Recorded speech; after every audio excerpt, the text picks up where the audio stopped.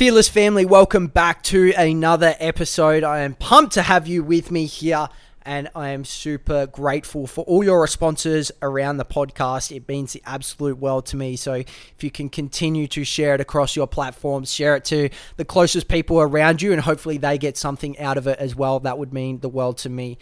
Last episode, we spoke about my year in 2020 and how my perspective around boundaries changed and my ability to set boundaries kind of improved.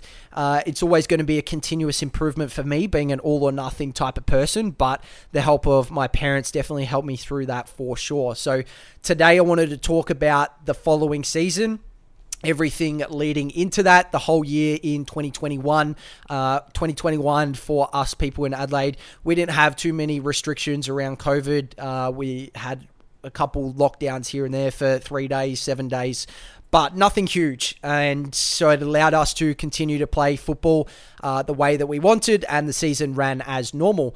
For us, I wanted to stay at Glenelg, or for me, I wanted to stay at Glenelg because prior to that, I've been to so many different football clubs and I just wanted some continuity. I wanted to stay at the same club and continue to build on the relationships that we had at Glenelg and just focus on winning finals football. And obviously had a coach there that was keen and interested in me and helping me to get to the highest level possible. He ended up leaving towards the end of that season, which congratulations to him. He got picked up by an AFL club. He went to the Brisbane Lions, which happened quite late. I don't know if I'd signed the contract or anything, but he left in December, and then we didn't get another coach until halfway through January.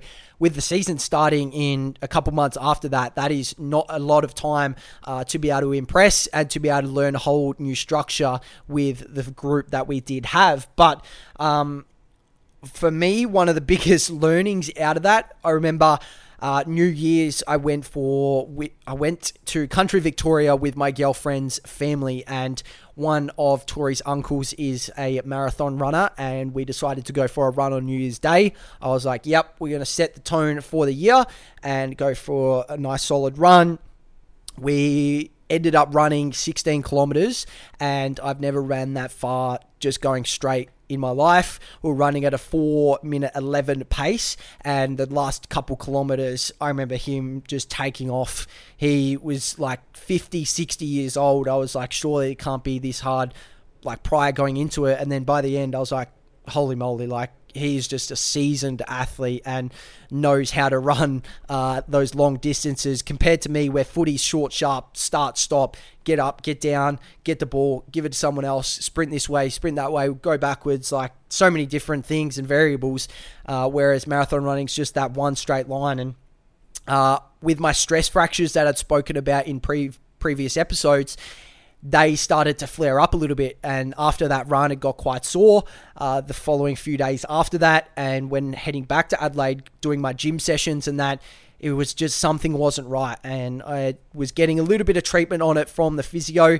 and it's relieved a little bit for a short period of time, but then it would just come back. So I was on a modified program during the preseason because I was just trying to manage as best I could, and it got to a point where I couldn't manage anymore. So I went on to a modified program building into the season, which meant I couldn't play the league trial games because I wasn't at the stage that I needed to be fitness-wise and conditioning-wise, because I hadn't done much match sim before that. So I started in the reserves in the trial games.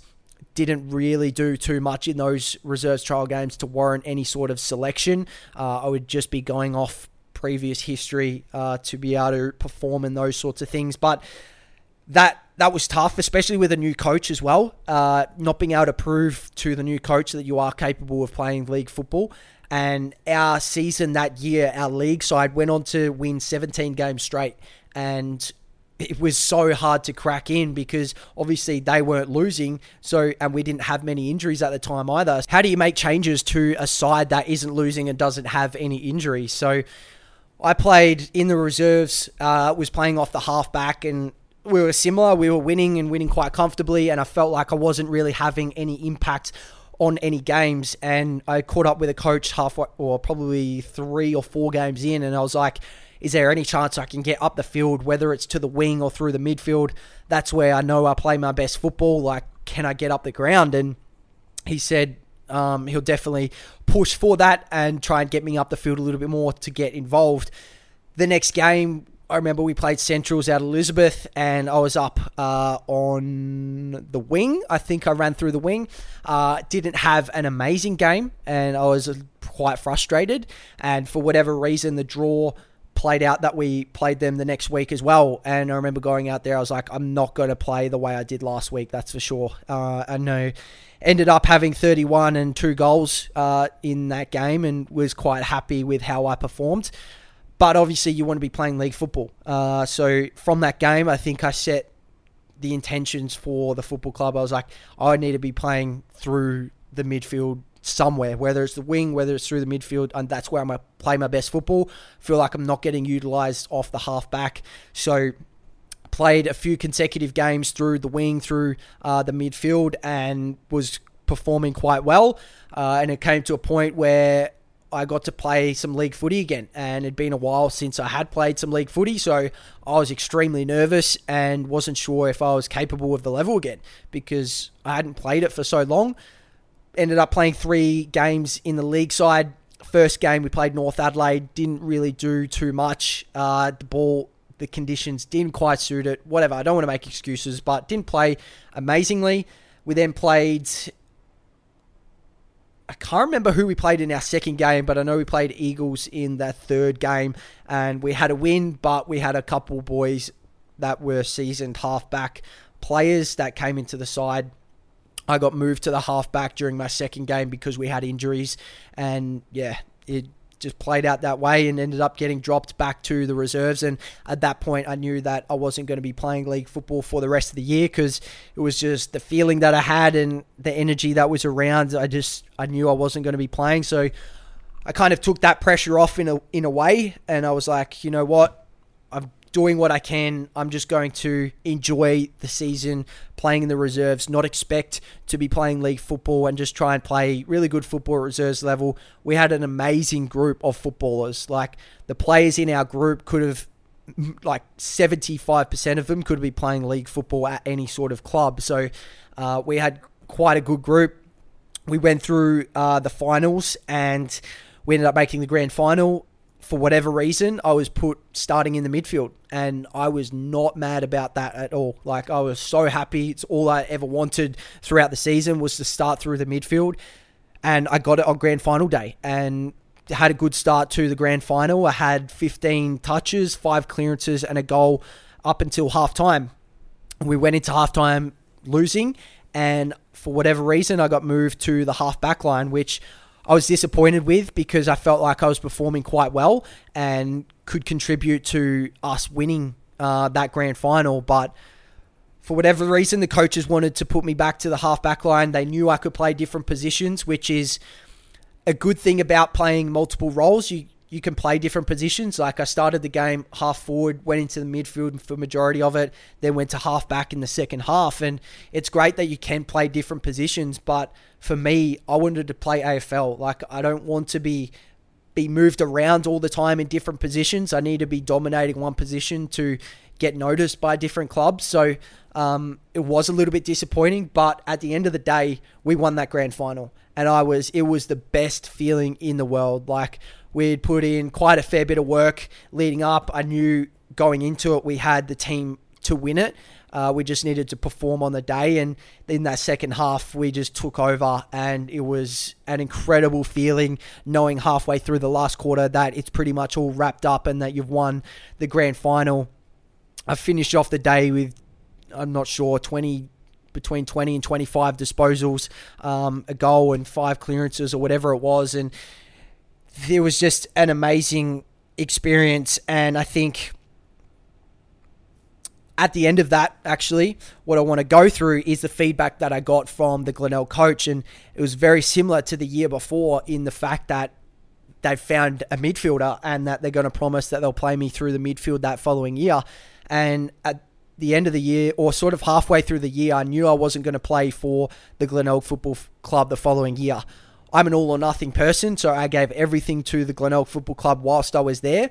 But I knew that the following year I wasn't going to be there because 2 years in a row I've been told that we've got a midfielder at the end of the year in finals because I performed well in finals, which is great. But when it comes to it and when I always get moved. When it comes to crunch time and the pressure is on from the coaches, I always get moved to a position where they need me, which was amazing that they have trust and faith in me to perform in that position. But at the same time, I need to be playing in my best position possible to be able to get drafted. And for me, that's the midfield. So I left the club at the end of that year purely based off the fact that I want to take my career into my own hands. And the club that I was going to next, I said that to them. I said, I have been moved around so much. I just want to settle into a position and own that position because I keep getting moved around, which is awesome, but I want to be playing at the highest level possible. I don't want to be playing reserves league football. I want to be playing in an AFL system. And to be able to get there, this is what I need to do. So my advice to you young kids coming through is take your career in your own hands. Just because you're at a particular football club, I spent 10 years or so at the Glenelg Football Club because I started there when I was in under 13s. I spent so much time there. Don't feel like you owe it to them just because you've been there for so long. Like I love the club. I had nothing against the club, but at the end of the day, I've got higher aspirations that I wanted to achieve. I love the players there, the coaches, everything, but I wanted to play at the highest level possible and I wasn't getting that opportunity. So if you're not getting that opportunity, take your career into your own hands. Don't let someone, a particular coach, a particular player or organization hold you back from getting to where you want to go. That's the biggest piece of advice. And in that process, I want you to stay fearless because it takes a lot of courage to be able to stand up for yourself and say, hey, no, I want to achieve this and this club is just not aligning with where I need to get to. And that is okay.